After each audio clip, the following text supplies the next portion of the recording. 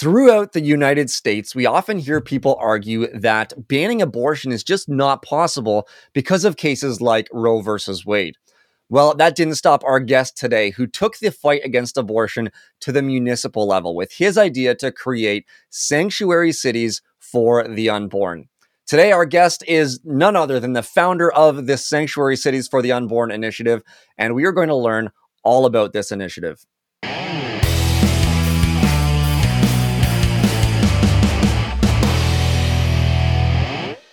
Hello, everyone, and welcome back to the Pro-Life Guys podcast. Thank you again so much for tuning in. My name is Peter. I'm the host of the show, and with me again is my wonderful co-host, Cam. How are you, sir?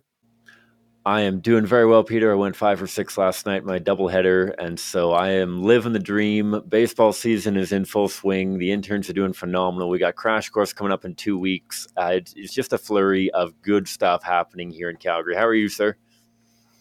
I'm doing really well. The Crash Course is coming up in 2 weeks at time of recording. We don't actually know when this episode is going to be released just yet. But this Crash Course is something we're really looking forward to because Cam and I are going to be tag teaming. We're going to speak a number of presentations together and really building off of each other. Now, if you were not able to make the Crash Course, you can still have us speak, either myself or Cam or the two of us together. We would love to join your community group, your church, your school, wherever it might be, to present on the pro-life message, to talk about pro-life apologetics, to talk about strategies we can utilize to fight abortion here in Canada, in the United States, and elsewhere as well. So if you want to reach out to us, if you want us to have us at your school, at your church, at your community group, wherever it might be, do reach out to us, prolifeguys.com. There's a contact page over there. Cam, before we go any further, I guess there might be some new listeners here. Thank you for taking the time and downloading and listening to this episode. If you're wondering who we are two guys who are passionate about ending the killing of preborn children in Canada. And this podcast is dedicated to giving you the tools that you need to do the very same thing, to change minds, to save lives, and transform our culture, to see people actually change their mind on abortion. So check out some of our other episodes. A lot of them are apologetic focused. Some of them are about information and news from the abortion war. Check them out. Let us know what you think. And don't forget to give us a 5-star review on iTunes and Apple Podcasts. That would help us out tremendously. Cam, I want to introduce the guest, but you have some Patreon information that you would like to share before that. So hit us up, sir. What's new for us? What can we learn? Oh, we got a ton of stuff coming down the tube here. I know that we've been talking about this for several months now, Peter. We're really excited to finally have our store almost ready. We are so close. We have several of our products already in store here in Calgary. We're getting more shipped by the end of next week. We'll have t-shirts, we'll have scotch glasses, we'll have tumblers and water bottles and all sorts of things with your favorite Pro-Life Guys podcast. Insignia all over it. We're super fired up. We're going to be sporting a bunch of it during our recordings in the coming weeks and whatnot. I'll have it first because all of our printing is coming from Calgary, and so you get to see it on me sporting it before Peter gets any of it. But we are super excited about that, and you can not only purchase that very soon here on our website, prolifeguys.com, but also if you're a Patreon supporter of the Pro-Life Guys podcast, you're going to get special promo codes for getting massive discounts off of this content. Not only that, but you get a bunch of bonus content as well.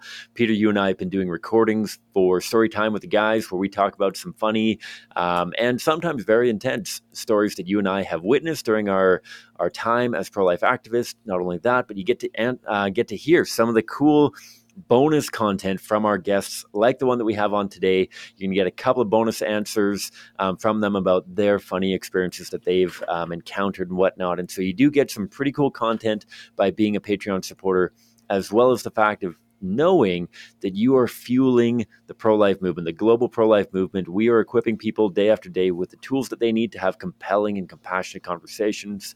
Our organization, CCBR, is on street corners and on doorsteps basically every day of the week, changing minds, saving lives, transforming our culture. And so if you want to put your money behind a cause that is doing exactly what you want to see done, transforming this culture into one in which abortion is unthinkable, become a Patreon supporter and you'll get some pretty cool swag going along with it. So check that out, patreon.com/prolifeguys.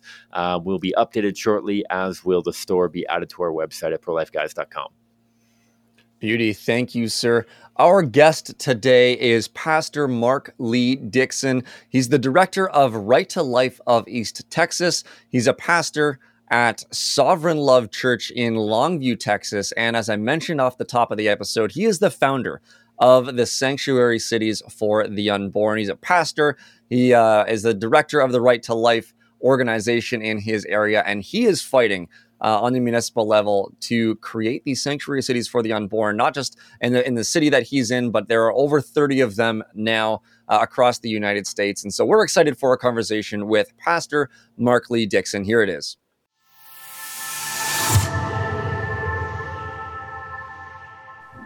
Mark, thank you so much for taking the time and joining us on the podcast today.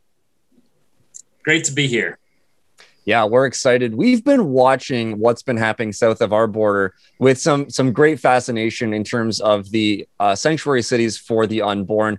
We heard about it first several months ago, and then we've been seeing how at first there's 10, then there's 20, then there's 30. We're going to different states. And so we'd love to talk, as we talked about in our communications, about these sanctuary cities, just to learn a little bit more about them, a little bit more about you and what this initiative is all about. So could you start things off with sharing a little bit perhaps about how you came up with this idea for the sanctuary cities for the unborn, and what is it? Like, what are we talking about when we're talking about them?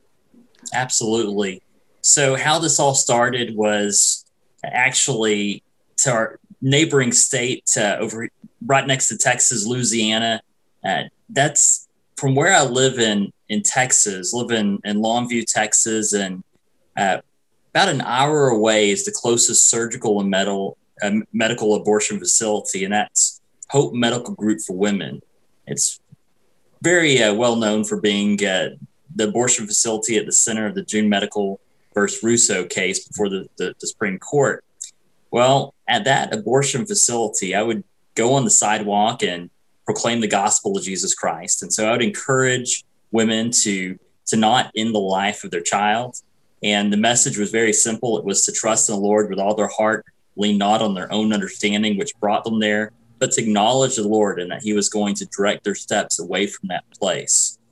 And so we'd offer a place to live, food, clothing, help with bills, anything that we could do to help women in a crisis pregnancy.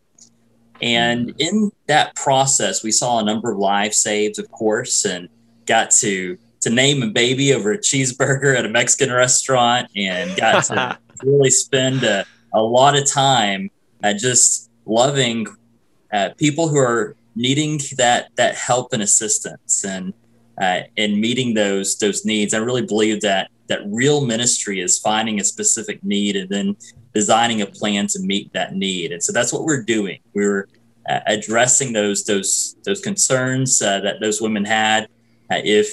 If they could not fit that child into their life because their car was too small, or because their finances didn't have it, or they didn't have a home, they were living on the street, then we were doing anything and everything we could to meet those needs. And in that process, there was a mother that we were reaching out to, and she said, well, someone there at the abortion facility for an abortion, and she was not sure what she was going to do. The people on the inside of that facility said that they may be closing down. And when that was told to me, it reminded me that in the early 90s, with this abortion facility, abortion restrictions were tightening, and there was talk about crossing the border from Shreveport, Louisiana to Wascom, Texas. Someone down the Houston area had pledged land in a building for that abortion facility. And I got to thinking, well, that's what their game plan was in their blueprint. If abortion was ever shut down in Louisiana, Wascom is very vulnerable. Started looking into things and realized that it looked like those plans may be in process. And so I reached out to the mayor of Wascom, explained to him my concerns, and he said, what can we do? And I said, you need to pass an ordinance outlawing abortion within the city limits. I didn't realize that hadn't been done before, but he had said to expedite on that ordinance. We got him an ordinance, and Wascom became the first city in the nation to pass an ordinance outlawing abortion. And that was June 11th of 2019.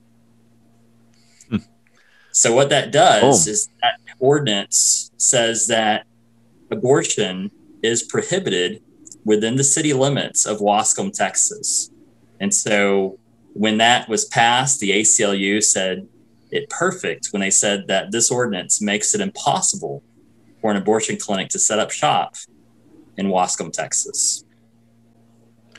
And praise God for that. And so that's 2019. And since then, we are, 30 sanctuary cities since then. Did you imagine that this movement would grow beyond Wascom? Was this kind of this is in my own backyard, I gotta make sure the babies are safe near me? At what point did you realize, like, hey, we can go to other cities, we can get other towns in the county, in the state, maybe even across the country, getting on board with this and setting up sanctuary cities for the unborn, where similar ordinances, as we'll get into, and I know that they're not all the same, but once you got the first one done, was there a moment of peace of like, you know what, we did our job, we're not going to have any abortions performed here? Or did you immediately kind of lock in on, okay, well, how do we get more towns and more cities to get on board with this? Do you know what I mean? Absolutely. So I'm one of those people that I look at what's right in front of me and I focus on that, and I try not to get too far ahead of myself. But the straw that broke the camel's back on this issue was Amos 5:15, which is a text that says to hate evil, to love good, and to establish justice within the city gate. And perhaps the Lord, the God of hosts, be gracious on the remnant of Joseph. And so this passage was really heavy on my heart. And I knew that the passage didn't say what a lot of people were pushing in our day and age. This whole idea that if you want to get something done, you get it done at the state capital, the nation's capital. That's not what the verse says. It doesn't say hate evil, love good, and establish justice in Austin, Texas, and Washington, D.C. It says within your city gate. And so knowing that, and it was in the midst of this process where I'm thinking, and it may have been actually when I was at the council meeting for Wascom, just knowing that this is not going to end here, that this is going to go beyond. And I remember when after the vote, of course, there's a lot of news media there, and they asked, like, what's next? And it was just natural that, of course, every city should do this.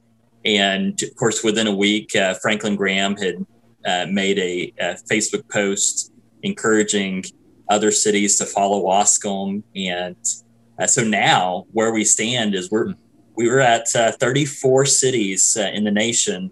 31 of those are here in Texas, and then 2 in Nebraska and 1 in Ohio. Yeah, that's great. You mentioned Amos 5:15. I always think about Amos 5, I believe it's 24, 25, a little bit later, where the command is to let justice roll down like waters and righteousness like an everlasting stream. Take away from me the noise of your songs if justice is not going to be done. And so this is huge. And I thank you so much for it. I guess that answers part of my question is, how did you get the message out? Franklin Graham helped you. He has a large following.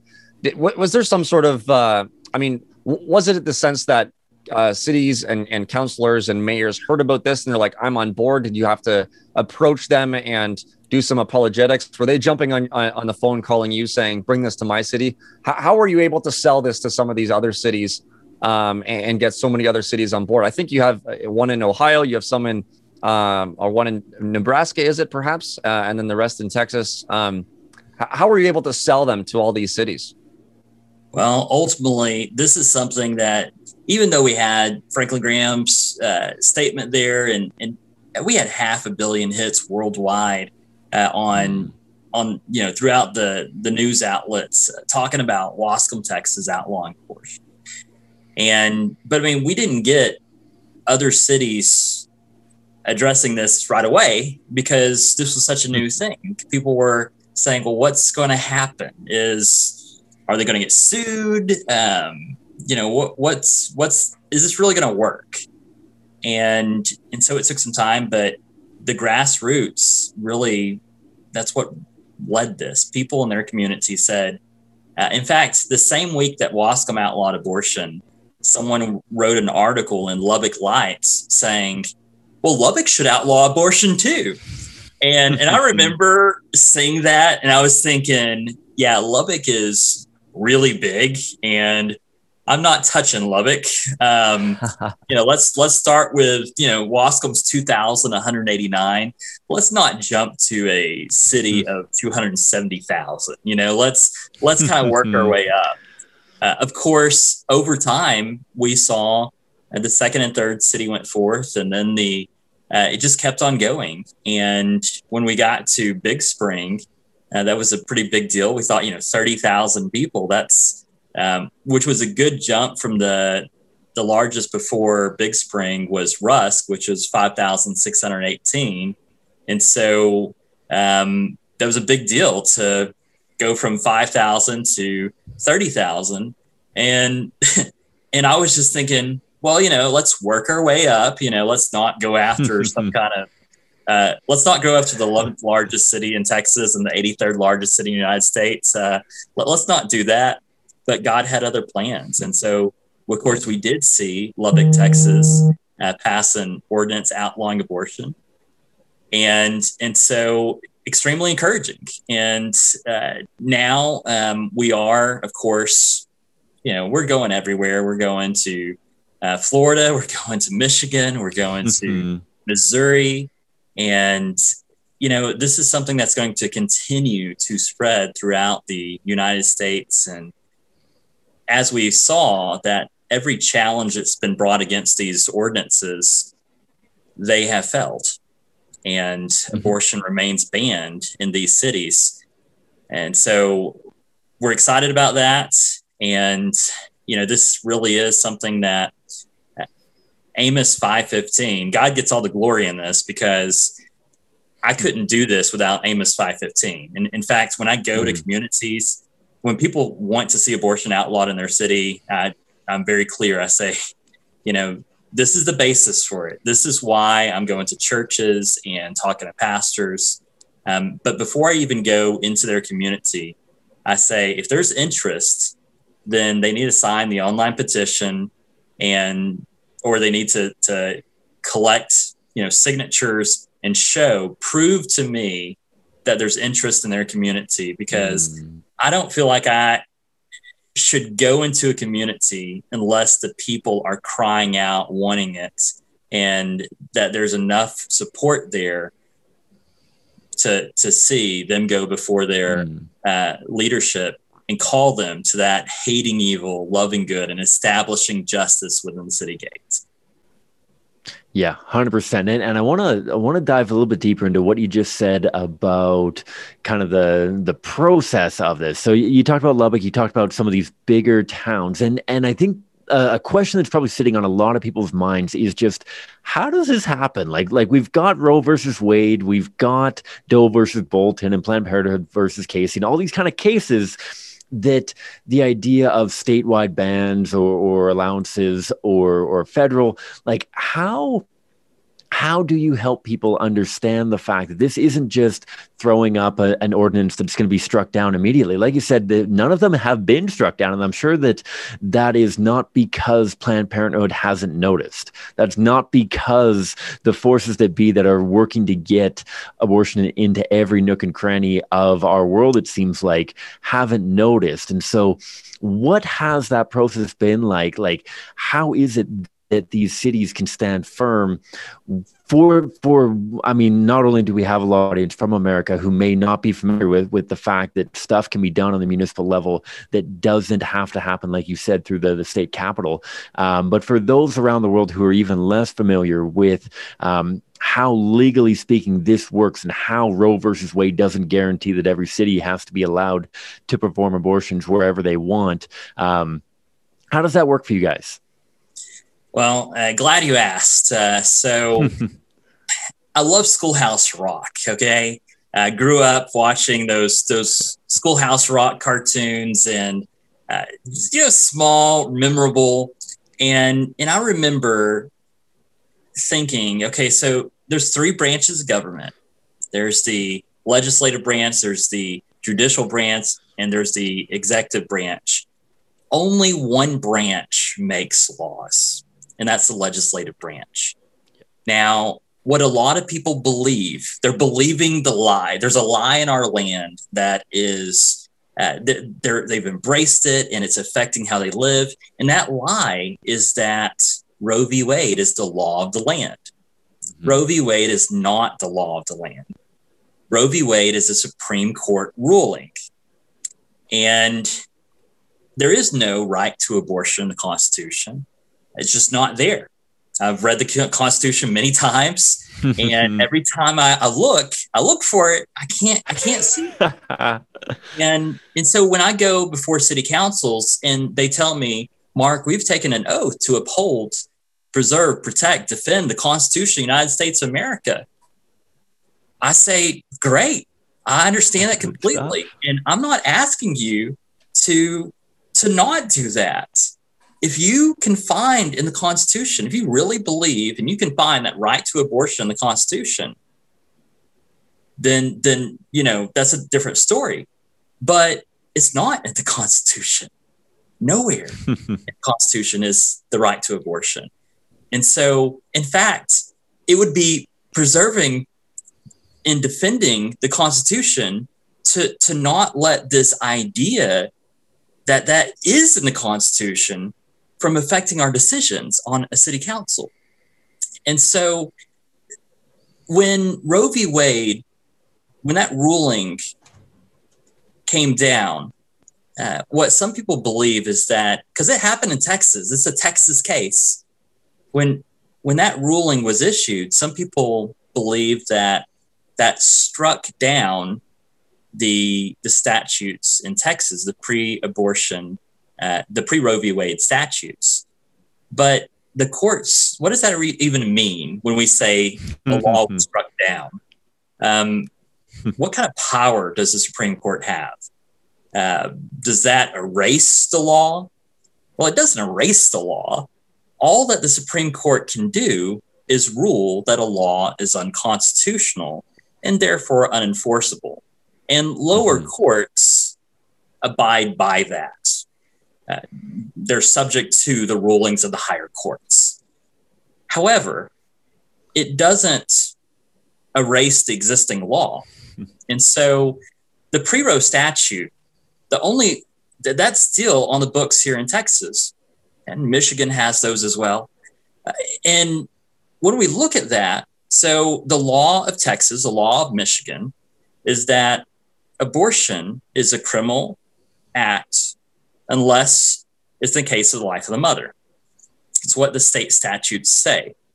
Now, people have argued, well, that's not enforced right now, so it's as if those never existed.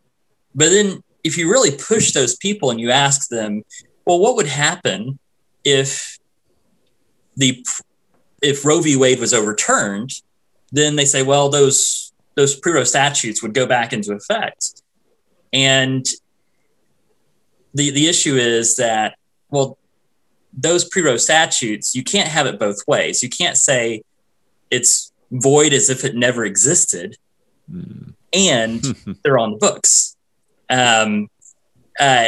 If those are on the books, that is the law of your state, whether you like it or not. That's the law of the state. And so can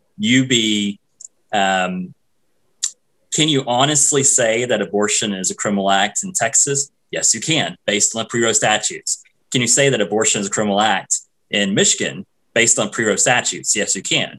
Can you say that Planned Parenthood in Texas and in Michigan are committing a criminal act in violating the pre-Roe statutes? Yes, you can.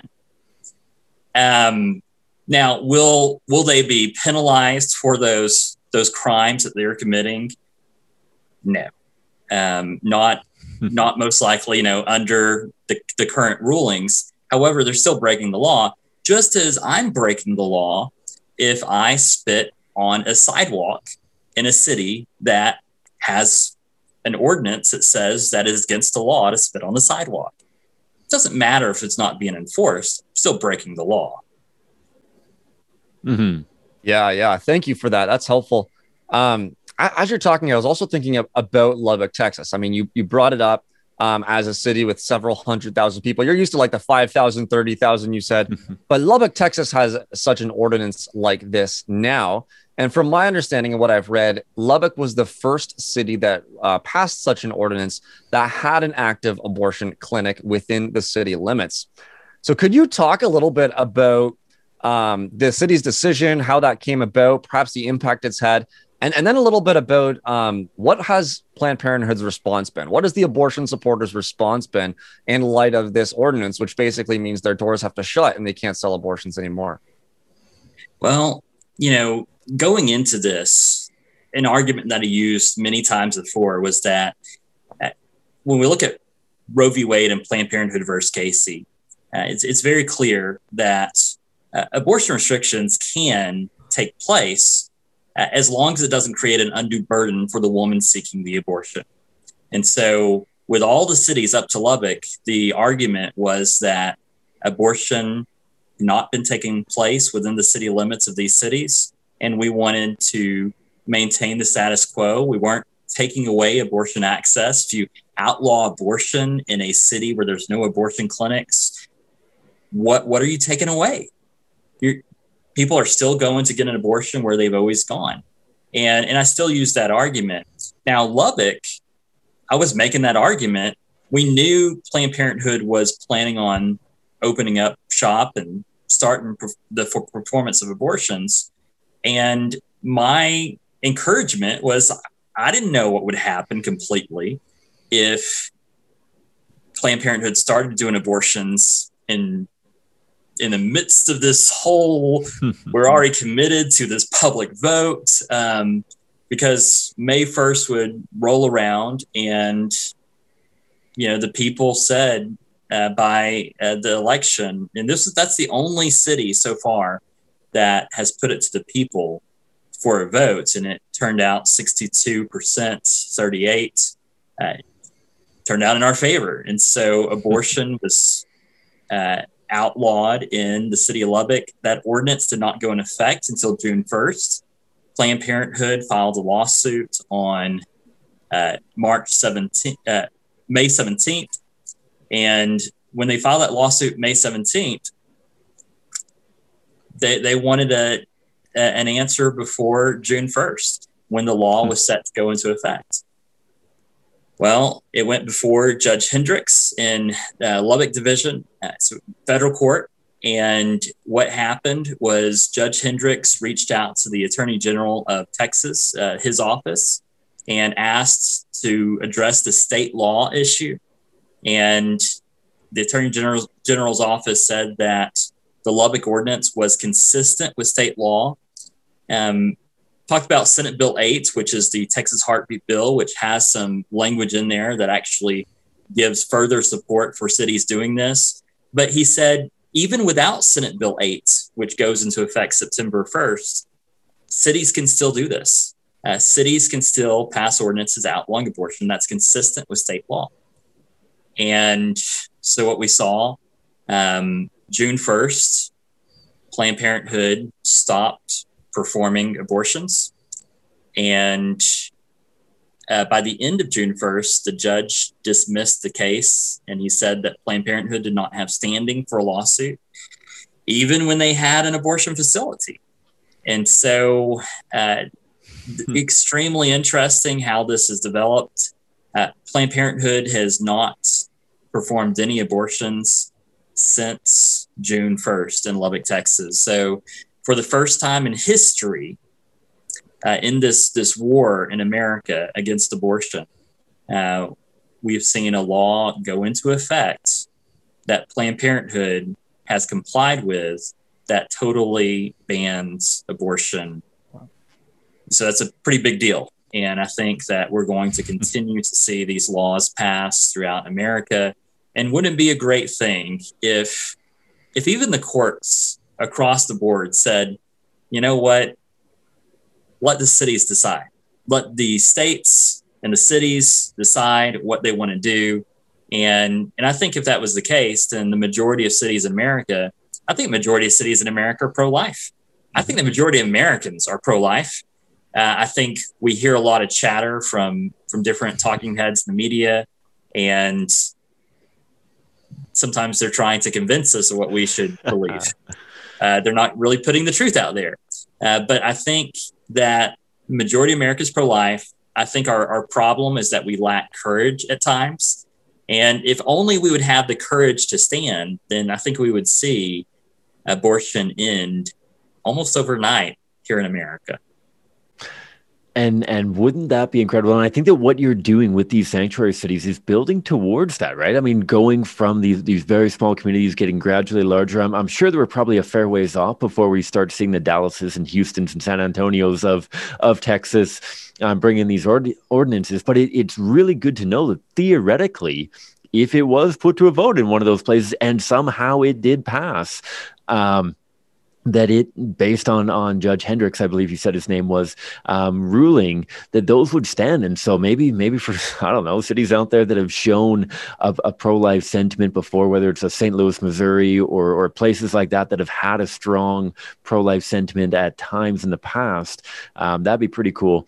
One question on on a related note, but a slightly different angle. I'm curious. So these ordinances against abortion, are these only surgical abortions? Are these chemical abortions as well? We've had Alison Centofonte on from Live Action and a few others that have spoken with regards to the RU46 abortion pill. And obviously through this whole COVID pandemic thing that abortion providers have seen an opportunity to get mail-out abortion pills and whatnot.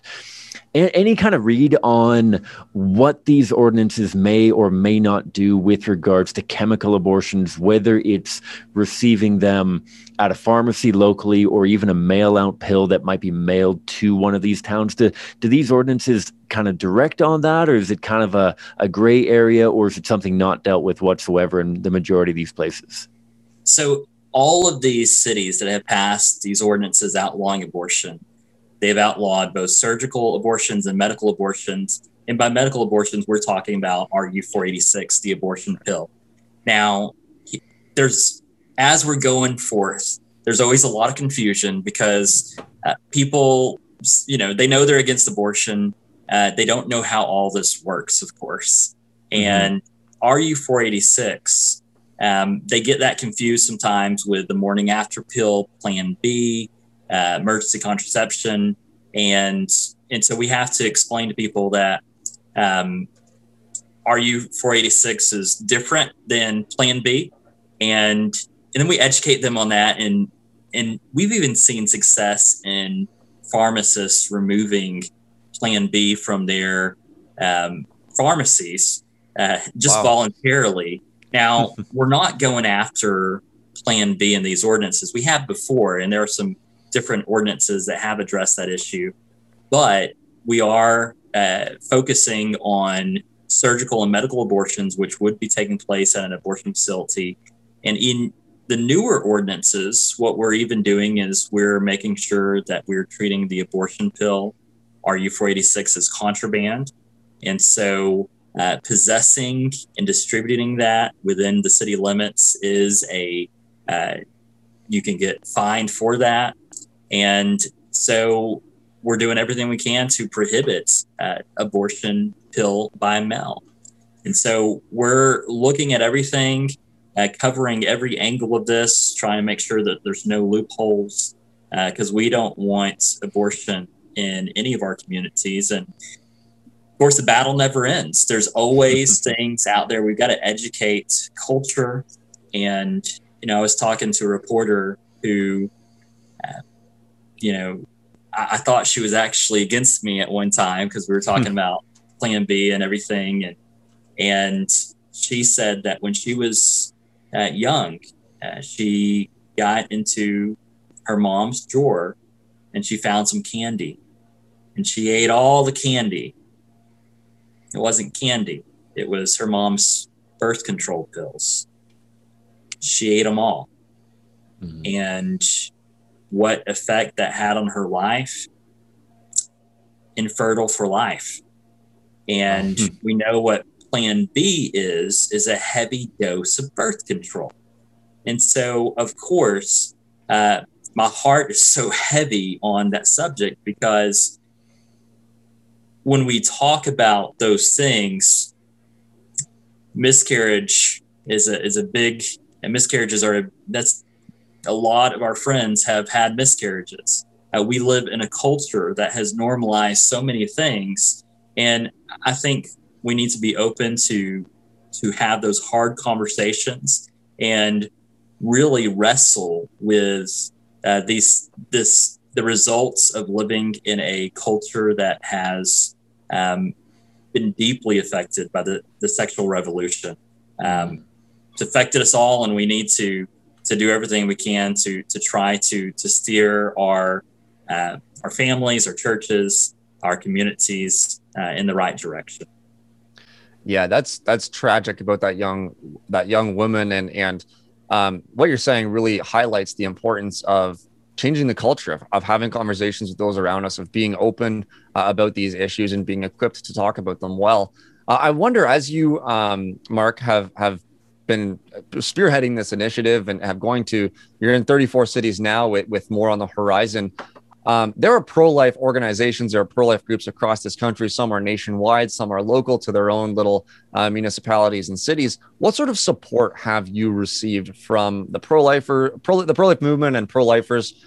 Have they been behind you in this? What sort of response have you received from them?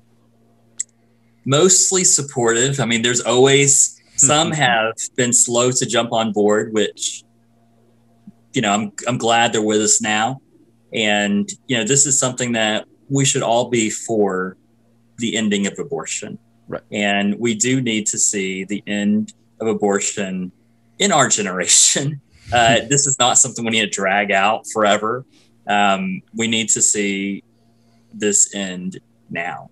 And so I think if we all did our part, then we would see the end. And I think the end is coming soon. As I've traveled around, of course, Texas heartbeat bill went into effect, and it's a very different heartbeat bill. It has a lot of similarities to the Lubbock Ordinance. And so what the atmosphere in Texas right now, the abortion community, they hate the possibility of what we experienced in Lubbock with that victory in abortion. No abortions taken place since June 1st. They're afraid they're going to see that across the state of Texas, which to me, that's a great thing. If we saw less and less non-existence of babies being murdered in our state. And as I've traveled, I've noticed people don't like me. Some people don't.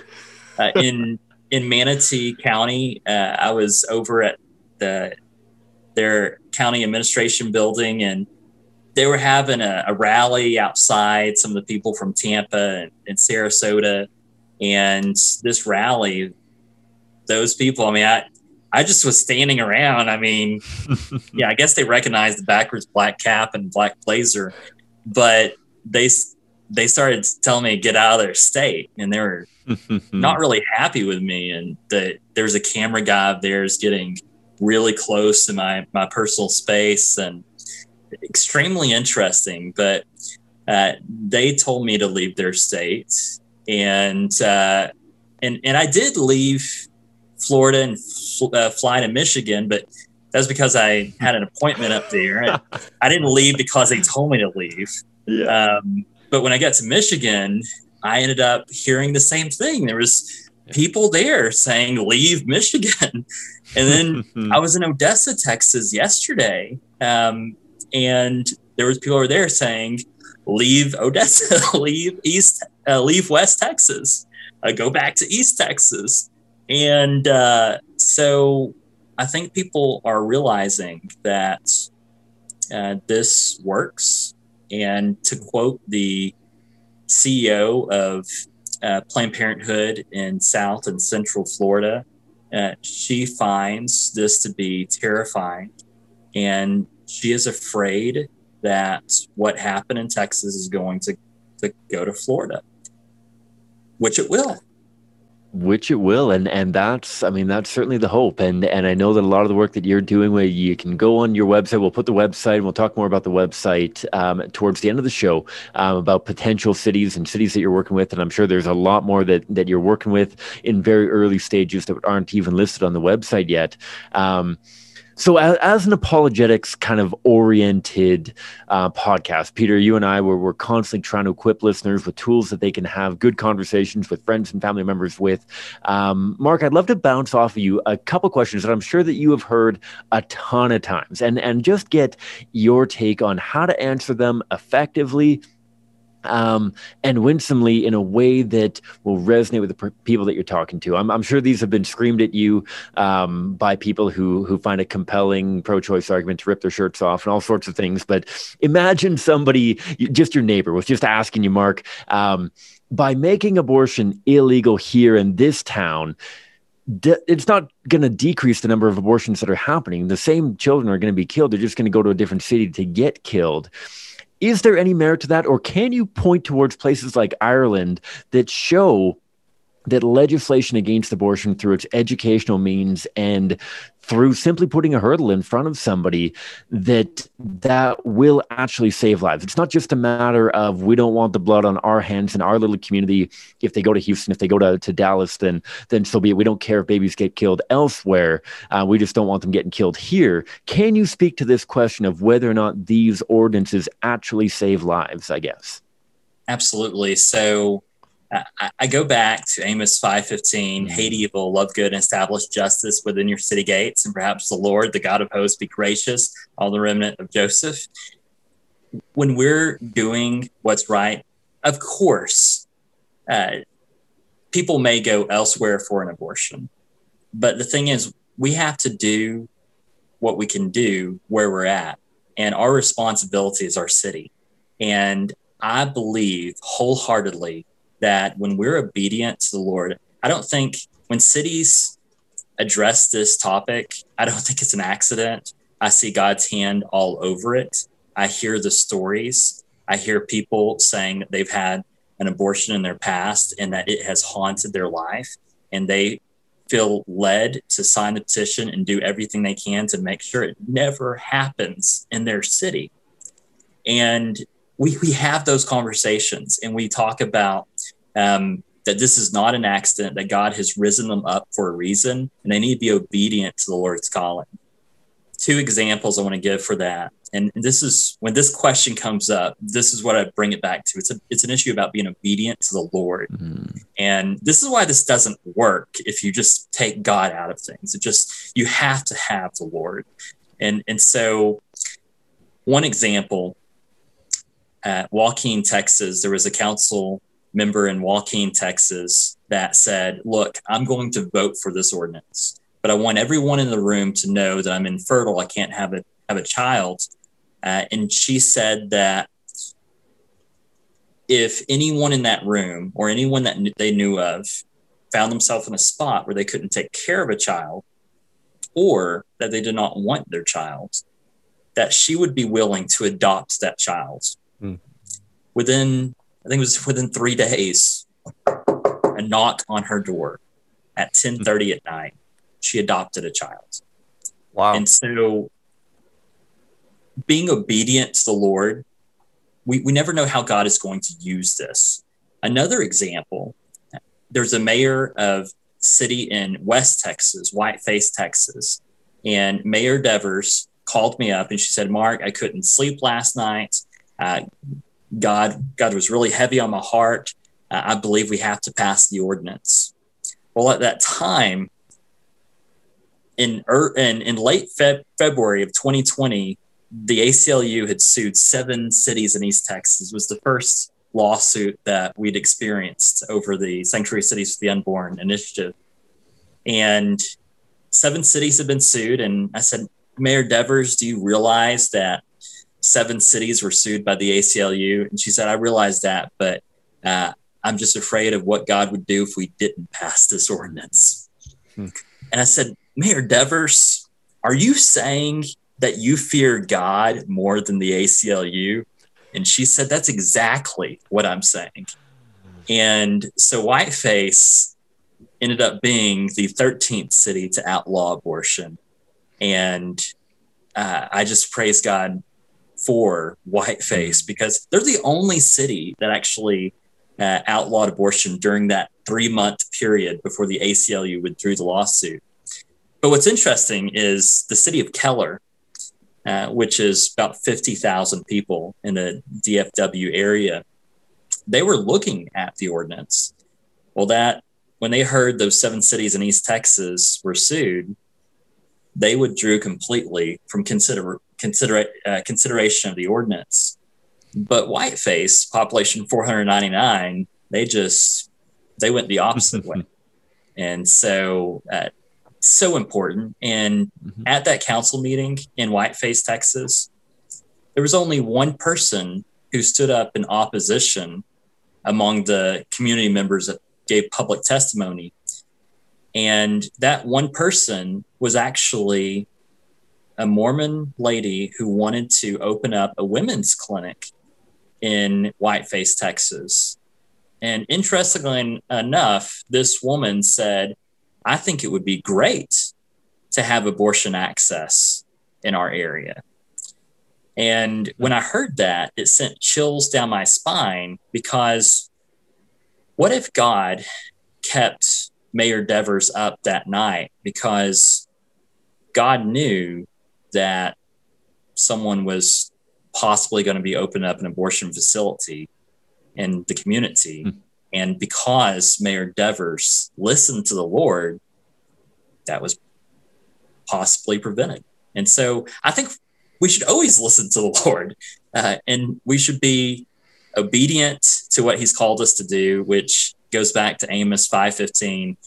No matter what city I go to, I always bring up that passage, because if people, and with this show as well, that if people walk away with one thing from this, if they just get a hold of Amos 5:15, it can change their city on every single issue.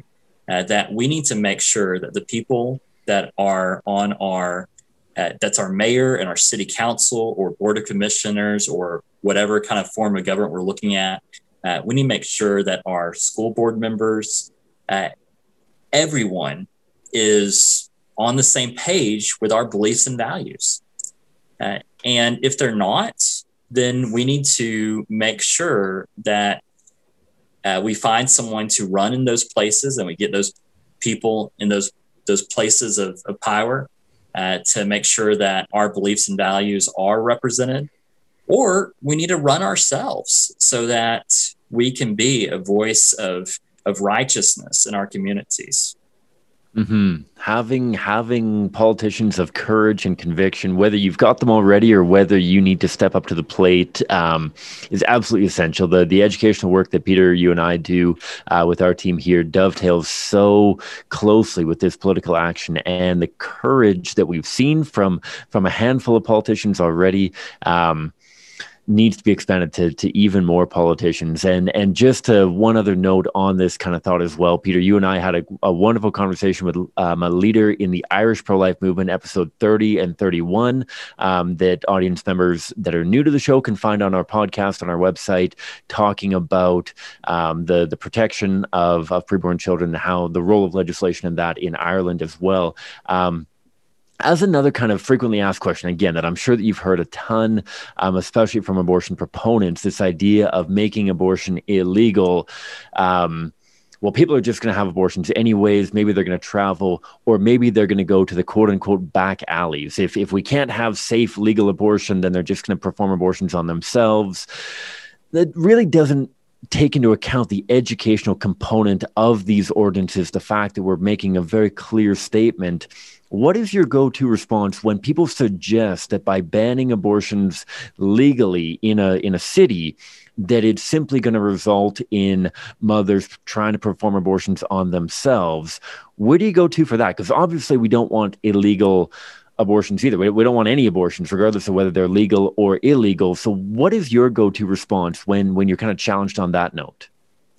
Well, we can't remove the reality of the depravity of man from this, that if a woman wants to kill her husband, she's going to find a way to kill her husband. If a woman wants to end the life of her unborn child, she's going to find a way to end the life of her unborn child. But just because a woman wants to kill her husband or a woman wants to kill her unborn child, just because they have that desire, we don't need to go out of our way to accommodate that desire. We don't need to feed in and help aid the depravity of man. And what we need to do is we need to say, no, you can't murder your husband in this city. You can't murder your unborn child in this city. You can't murder anyone in this city, because here in this city, we value human life, whether it's in the womb or out of the womb, whether it's your husband or your wife or your child or your neighbor who keeps you up at night from his loud music. Doesn't matter who it is. That here in our communities, we don't kill innocent people made in the image of God. Amen. That a great response. Peter, you and I do the exact same thing. Trotting out the toddler, trotting out the teenager, whomever it may be, asking, okay, well, would we allow people to kill their born children if they were, quote unquote, going to do it anyways? Thankfully, there's many people who don't do it through the education component. Unfortunately, there are those. We'll take what we can get, but there's some that just look at the law as their moral compass and they say, oh, okay, well, I'm not allowed to do this here. Well, I guess it's a bad thing. I shouldn't do it at all. Last question on my end, Peter. I know that we should probably start wrapping up, as fascinating as this conversation has been. The last question on my end, and I don't know if this is going to be different city to city, but one thing that we've gotten a lot of pushback on, I suppose, and maybe not pushback, but just kind of challenges of what does pro-life legislation look like? What does the prosecution of pro-life legislation look like? When we ban abortion in a city, when we have this ordinance making it illegal, does this mean that we're tossing mothers into prison? Does this mean that we're prosecuting the people who are performing the abortions? What does that look like for you guys? Obviously, you're in a very different spot pro-life progression-wise in America than we are in Canada. We are so far tragically away from abortion legislation. I mean, we were debating whether or not it's okay to kill baby girls simply because they're baby girls, and it couldn't even get traction in Canadian Parliament. And so this isn't to say that this may be reflected exactly around the world, but I'm curious, what does the prosecution look like for maybe the majority of cities, if it's not all the same, or what does it look like for somebody if they were to either perform an abortion in one of these cities or to receive an abortion, I suppose, in one of these cities? What does that look like? Well, with cities, what we have to work within the framework that we have. Mm-hmm. Just like we have to work within the framework, like when we go out to the abortion facilities and we stand on the sidewalk and we proclaim life to the mothers going in, we are working in the framework of our society.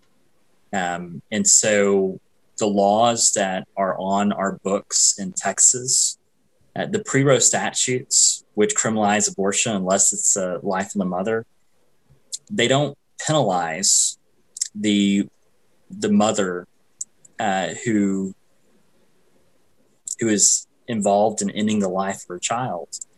And so these ordinances do not give any kind of penalty to the mother who's involved in that process. And to be honest, she is involved in that process. But cities cannot pass any laws that's out of step with their state laws. So some people have suggested, well, it's better to do nothing. If you can't penalize the mother, then don't do anything. And I just don't buy that. I believe that, now I'll acknowledge that there is this, we can't pretend that the mother of the unborn child is just doesn't understand what's going on. I've talked to many women who are there to get an abortion, and they know, I tell them, I was like, you can be a great mother to that child, that God has chosen you to be a great mother to that child. And whether you Whatever decision you make today, you're going to be you're the mother of that child.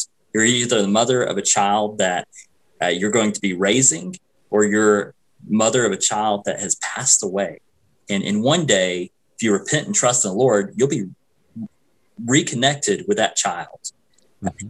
We can't ignore these things. However, we have to work within the framework that we have. Someone told me yesterday that they didn't like this ordinance being called an ordinance. They're like, I don't like the word ordinance. I was like, well, the state of Michigan says that cities have the ability to pass ordinances and resolutions. It doesn't say that the city has the ability to pass oranges or whatchamacallits. You can't just create your own word. You have to work within the rules that's provided. And unfortunately, sometimes we live in a world where you ever try to play Monopoly with like a 2 or 3 year old and they just want to make up their own rules? We can't do that. We have to abide by the rules of the state. Now, what the penalties look like, we're going after the anyone who has performed the abortion or aided and abetted the abortion. And so we are very detailed that we're not just talking about the abortionist himself. We're not just talking about the nurses, but we're talking about anyone who paid for the abortion. We're talking about anyone who drove someone to the abortion. Now, this is knowingly. We're not saying that if you're an Uber driver and you drop someone off at the abortion clinic that you could be, held liable. If you knew they were getting an abortion, then that's one thing. And the example to that would be if a friend of mine said, hey, can you give me a ride to the bank? Sure, I would love to give you a ride to the bank. He comes out with some money bags with police chasing him. I have I have a choice to make. Am I going to say, wait a second, no, I'm not going to be involved in an armed robbery. I didn't sign up for this. So of course, all these things, the penalties, it's the most that the city is able to do under the laws of the state. Yep. Sometimes for the state of Texas, the violation of a ordinance is $2,000. Okay. For an ordinance that's in violation of health and safety, general welfare. For some states, it's $500. It just depends. Some states, like Michigan, there's some time in jail that people can receive for violating these ordinances. But we go as much as we possibly can go within the laws of the state. Now, of course, some people say, well, you should do the death penalty. Cities don't have that ability, okay? That's a state issue, and if they want to, and the state does need to address issues. I think the killing of an unborn child is no different than the killing of someone our age or someone who is towards the latter years in their life. That all of us, regardless of age, regardless of location, we're made in the image of God, and the ending of any of our lives should be dealt with equally.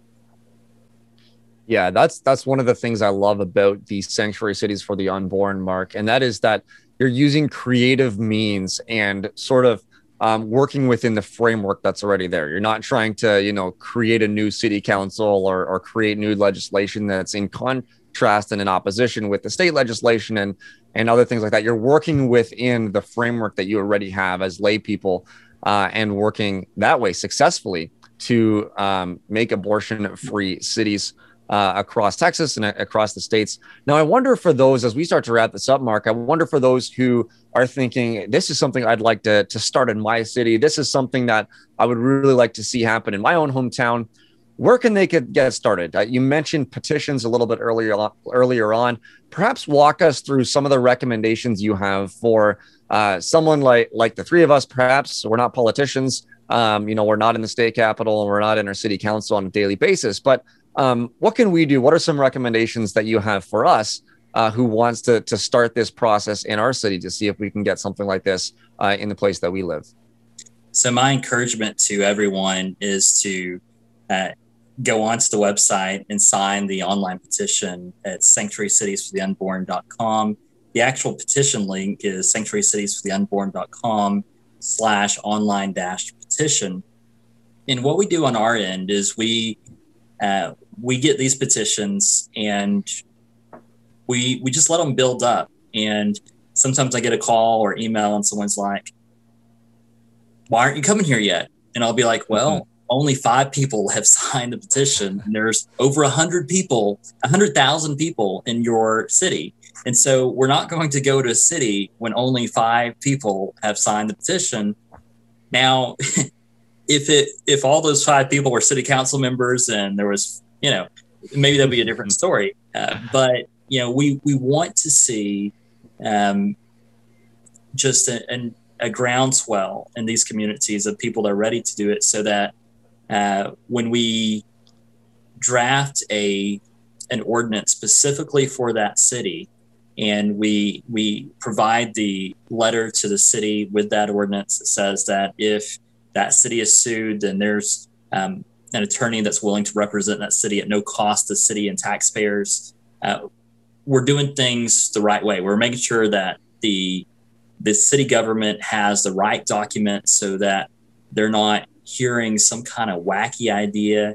We're not trying to overthrow government. We're not trying to violate any of the laws that are on the books here in these states. All this is working within all state laws, all federal laws, and it's even working within Supreme Court rulings. Now, people will say, well, it says here that you disagree with Roe v. Wade. Yeah, it does, because Roe v. Wade is an illegitimate court ruling, and it is inconsistent with the Constitution, which we all embrace. And so, but Justice Clarence Thomas has said that there's not a shred of evidence in the Constitution for the right to abortion. We believe that. And so we push back, but all this works within everything that we have. And so that's my encouragement. I think when people go before city councils without the right documents, it does not usually end well. And so we like to do our homework. We like to see who the city attorney is. Is the city attorney in bed with Planned Parenthood? We've had that before. We had a city attorney in Centerville, Texas. He's married to the former board chair of Planned Parenthood. So he really is in bed with Planned Parenthood, literally. Do you think he's going to be for or against the ordinance that outlaws abortion in the city? Probably against. When the city of Lubbock reached out to a law firm in the Houston area that had family ties to Planned Parenthood, I wonder where they're going to fall on this issue. What? They're really good friends with the Rappaports and the Clintons and Pelosi's and Schumer's, and they have all these pictures together. I wonder what side they're going to be on. I wonder if they're going to be really supportive of this idea of outlawing abortion. Probably not, right? And they weren't. And so I don't like these games that, if the attorney is a diehard liberal, then I don't think city council members should be allowed to hide behind that and get away with it. I think we have to call them out. We have to say, hey, look, there are other attorneys out there that have a different view of this, and they need to hear both sides. They need to hear both sides. At the end of the day, they need to do what's right, not just in the eyes of their community, but also in the eyes of the Lord. And that's what this boils back down to, is that Amos 5:15, that all of us, whether we're in an elected position or not, need to hate evil, love good, and establish justice within our city gates. Amen. Yeah, I have one more question for you, Mark, and that's kind of along the same lines. But what if I'm in a city where it's very unlikely that something like this is going to pass? And so I want to get involved. I want to do something. I want to change the culture and get the signatures and all of this. But I don't have the support of the people. I don't have the support of the city council. I don't have the support of the state or the city lawyer, perhaps, or whoever it might be. Is there still something I can do? I assume you're not going to say, just peace out from the decision. I assume you're not going to say move to Lubbock or something like that. But where can we go? And are there steps we can take, even in a situation like this? Well, I think if the Lord has called you to something, you got to obey, no matter what it looks like for you. I've had some very scary times. I've had times where, I'm like, but I knew that the Lord had called me to it, and I had to move forward. And so if the Lord is laying this on your heart to see it happen in your city, even if you're in an Austin, Texas, or a New York, it doesn't matter where you're at. I've been surprised at we've had a lot of signatures from San Antonio. We've had a lot of signatures from Buffalo, New York. We've had a lot of signatures from Baton Rouge, Louisiana, Shreveport, Louisiana. And some of those places, they're not the most conservative spots. And, I think it's going to take people believing that change can happen in their communities. And we don't know how God is going to work and things. Obviously, seeing abortion outlawed in a city like Houston, Texas, or Austin, Texas, is going to be an uphill battle. But if the Lord is on your side, and who knows what we'll see. There was in Austin, Texas, is a great example. There was a council member in Austin, Texas, who recommended in honor of to pay tribute to Black Lives Matter. What that council member wanted to do was to blow up the police department. I thought that was a horrible idea. Mm-hmm. And apparently a lot of the citizens of Austin thought it was a horrible idea too, because that council member wasn't reelected. And a conservative got put in there on Austin City Council. And so this is something that when we push back, when we need to see the right people in office, and who knows, maybe, if you go in your community and say, hey, I would like to see abortion outlawed in the city. Who knows? Maybe you meet some friends that way. Maybe those friends, maybe one of those friends is someone who's going to be running for office one day. But I think too many of us are giving up on our cities because we're letting the narrative put forth by our cities and by the media run everything in our minds. And we've got to have that vision that God can do incredible things. And if we just be obedient to what God wants us to do, Amos 5:15 is not just for the super conservative cities. It's for Sodom and Gomorrahs as well. And we've got to just go back to Amos 5:15. Apply Amos 5:15 and let God have his way with your city.